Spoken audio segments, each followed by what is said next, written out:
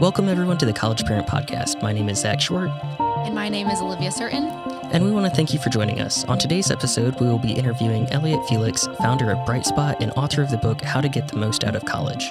And we'll be discussing how to take full advantage of all your college has to offer. Let's go ahead and dive in. Welcome, Elliot, to the College Parent Podcast. Good to be here, Zach and Olivia. So, Elliot, to start us off, can you tell us a little bit about you and what you do? Yeah, well, I'm really excited for this podcast about the college experience and the role that parents can play. And I'm a parent myself, and I think about higher education from that perspective of parent of a 4-year-old and a 7-year-old, and what's college going to be like for them in a ways. And also from the perspective of a consultant, having worked with more than 100 colleges and universities to help their students succeed with better space, better support services, better technology, and also as a part-time faculty member on occasion and a guest lecturer. So I come at education from a variety of different perspectives, and all of it's really about helping students belong, to find support, connect their career with their classes, so that they can, find their people, find their place, find their path forward. Yeah, that's awesome, Elliot. Thank you. We have a couple questions for you today about how we can encourage parents to support their students and different resources to have on campus. And so our first question is, what's the most appropriate way for parents to encourage and support students and find a balance to avoid being overwhelming? Well, it's a great question. And as a parent myself, not as a college age kids, but I don't know if other parents have experienced this, but I don't feel like I can really tell my kids to do anything. I have to sort of find a way for them to want to do it. So, and what I've seen in my work with colleges and universities is if parents can make suggestions and support their students in connecting the resources and the opportunities they might find in college with the students' passions and interests, then you're not really like telling them what to do. You're helping them uncover something that they're interested in. And then it doesn't feel like work. It doesn't feel like extra. And if there's one trend I'm seeing in so many different aspects of higher education, it's getting rid of the extra, right? So for instance, you used to think about like going to the Career Center as this extra thing that students do in their spare time that they don't have. But what's happening now is you're making career exploration a class. So it isn't this extra thing. And so if, like, for instance, if a student's interested in marketing, maybe they can do a marketing plan for a local community group. If they're interested in journalism, maybe they can go to an event, something they care about, and write about it. If they're interested in sort of forging or finding their identity, maybe they can go to an identity center, a First Gen Center, an LGBTQ plus center, a student veteran center, and meet people, get help, go to a workshop. So it's about like connecting the resources with the passion and interest, so it doesn't feel like work and you're not like telling anyone to do anything because they're not going to do it anyhow. Can you tell us a little bit, you mentioned a couple different resources on campus, but what resource on campus do you find is the most underrated one? Well, it used to be libraries, and but I think now people are going to libraries more than ever. And Brightspot does a national student experience survey, and we track like 68 different dimensions of student experience, and libraries are the second highest. So now my answer has evolved to be the Career Center, and I think it's just so helpful. And I talk to so many students that don't take full advantage of the Career Center, or they think like, oh, I'll go there, senior year. But actually, you want to be thinking about that early on. And it's such an untapped resource. It's full of people. They're super psyched to help students. And a meeting with a career counselor that could help you understand who you are, like your purpose, your path, like that's such an important part of college, might come out of that conversation. They can help you like tell your story, understand your personal brand, get you on LinkedIn, get you on Handshake, like do mock interviews. And that, getting that career exploration, thinking about, oh, this is like a career path I might want to be on, or this is a role model. I'd like to be like this person. I'd like to have that job. that gives your classes, your activities some focus and direction, because you can know this is going to lead to that. And there's great research on the benefits. Like Gallup has done all this fantastic research on career centers, and the students that find career centers helpful and go there, they're 3 times more likely to think their education was worth the cost. They're 3.4 times more likely to recommend their school to a friend, and they're 3 times more likely to donate it to it after graduation. So I'm a plug for career services, helpful people doing great work that students don't often know about or take full advantage of. Yeah, I totally agree, Elliot. I was very involved in the Career Center my freshman year, and it completely changed my whole outlook of my college career. That's so smart. It ended, I'm where I'm at now because of that, and it was because I was a student worker my freshman year in the Career Center, so I was like forced to be involved. But because of that, I had really great networking experiences, and just the whole college experience was a lot better for me. So I get it. Sure. And I love that example too, because a lot of times people think like, oh, if getting involved has to be some extracurricular thing that you do in your spare time. But you can find people and you can tap into resources through your job, like through your campus job. You can find it by going to, a center on campus that offers, could be the tutoring center. Maybe you work there, or maybe you become a peer tutor after receiving the support your first year, and the second year you become a tutor. So I think there's so many different ways to get involved, and your campus job can be one of them. Switching gears a little bit here to talk about your book, what would you say are the top 3 takeaways from your book? The book is called How to Get the Most Out of College, and I'm a pretty literal guy, so it's 127 tips on how to get the most out of college based on research and evidence. And what I tried to do is distill decades of research on what helps students succeed into bite-sized chunks for students and parents, and for institutions themselves. And the biggest idea in the book is that it's not just where, but how you go to college. And there are everyday decisions you make about where to live, what to do a class project on, when to do an internship, what to major in.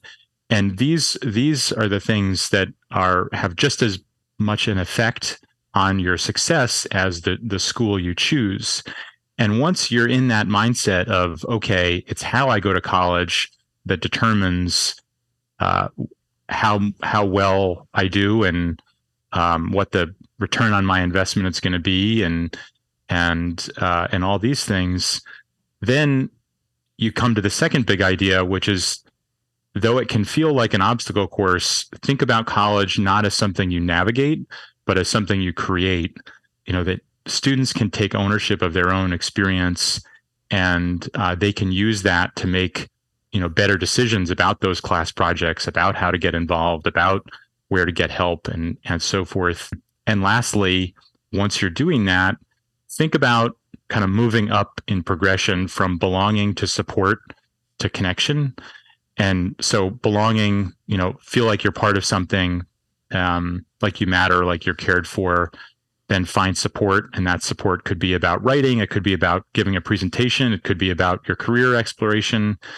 And then try and connect your classes to some career path, because then it all makes sense, and you can feel that sense of progress. And there's so much research out there about like progress is the thing that motivates people. Like if you feel like you're moving towards something, if you're getting skills, if you're learning stuff that's gonna help you make an impact, it's not just where, but how. And to do that, don't just navigate, create your experience, and do it in a way so you find belonging, support, and a class career connection. Yeah, I really appreciate how you were talking about it's not just where, but it's how you do that. I think that with some of it, like you could go to this beautiful university, and then if you don't take advantage of what it all has to offer, or the landscape, or finding different places, then what is it that's really different between doing that or just doing something online?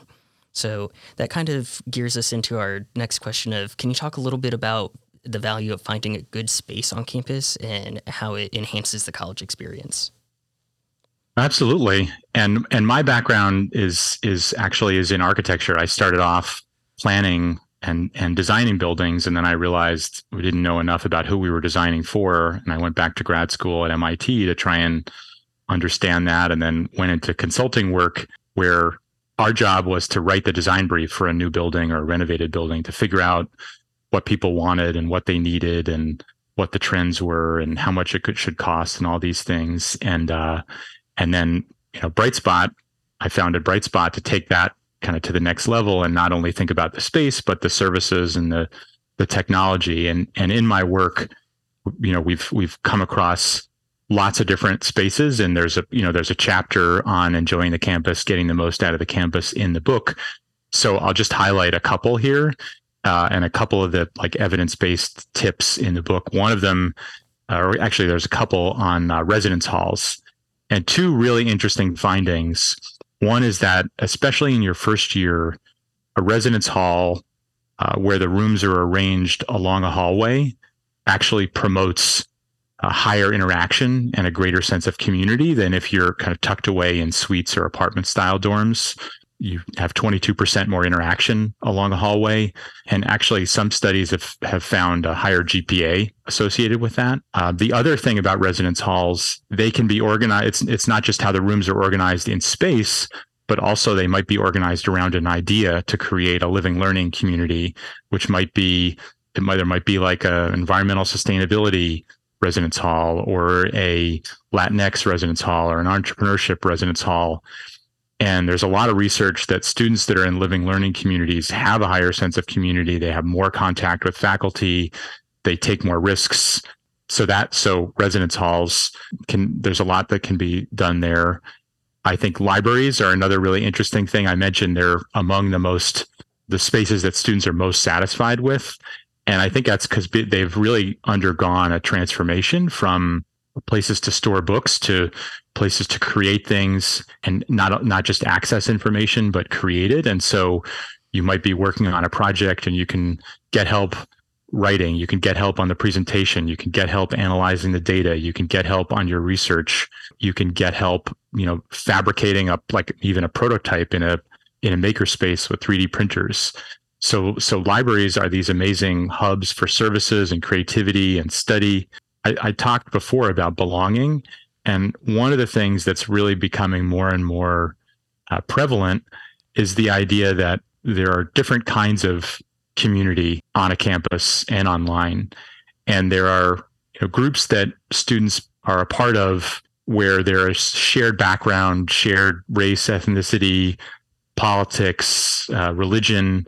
An important part of college and life, right, is meeting people that are different than you learning from them learning from you, and being part of a diverse community. And you need one to do the other. So a lot of colleges are creating, spaces for different affinity groups. Maybe it's the Pride Center, maybe it's a Student Veteran Center, maybe it's the Multicultural Center. And I think these are, sometimes they're not the best spaces on campus, but we did some research last year and almost 50% of campuses are planning on upgrading or building new affinity group spaces. So if they're not great spaces, hopefully they will be. And those are great places to find community and find that kind of safe space that then allows you to venture out and meet different people. And you can meet different people even at that space, because there's a lot of diversity in any group, even if people, quote unquote, look the same. Yeah, absolutely. I think you mentioned this a lot in this last question, that a lot of these spaces, the residence halls, the libraries, the physical spaces on campus have seen a lot of transformation in the last several years. There's a lot of developing, there's a lot of new ideas, new concepts happening in all of these spaces. And that's just true with college all around, that there's been a lot of change in the last 20, 30, 40, 50 years.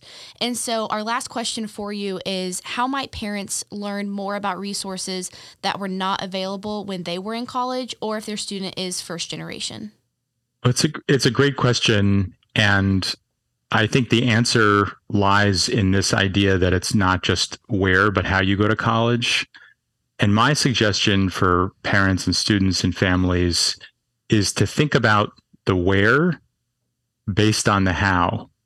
And so look at potential colleges based on will they, or how easy do they make it for you to do these things that are proven contributors to student success? So do they have living learning communities? Do they have a career center that enables internships? How close or how much contact do students have with faculty to, say, find a mentor? Can students work on real world projects, right? So in a class, can they work as a team to do that marketing plan for a local community group so that they're making an impact and they're building like a portfolio of projects that helps them, get a job? Are there leadership opportunities? How do they cultivate leaders at that college? Are they, do they have a great library? Do they have a great career center? Do they have a great, set of affinity group spaces? So look for the hows in order to find your wheres. And you can start by, websites and admissions tour and the info session and guides. But I think you also have to go beyond that. So, on your college visit, go to, talk to students, go to a class, eat in the dining hall, go ask students, like, are they working on real world projects? Do they have a mentor? Did they do an internship? And so I think look for these proven hows to find your where, and then talk to people directly about whether they're doing those things. Yeah, thank you. I think that colleges don't talk about that aspect a lot because all colleges want you to go to their college. And so it's more about the where than the how. But I think for students, focusing on that how is so important. And so we encourage all of our listeners to check out the book, How to Get the Most Out of College, to learn more about that how. But that's all we have for you today, Elliot. So as we wrap up this episode, we want to thank Elliot for taking the time to be a guest on our show. If you want to learn more, check out our The College Parent Podcast episodes on Apple Podcasts or Spotify. Have a great day and see you next time.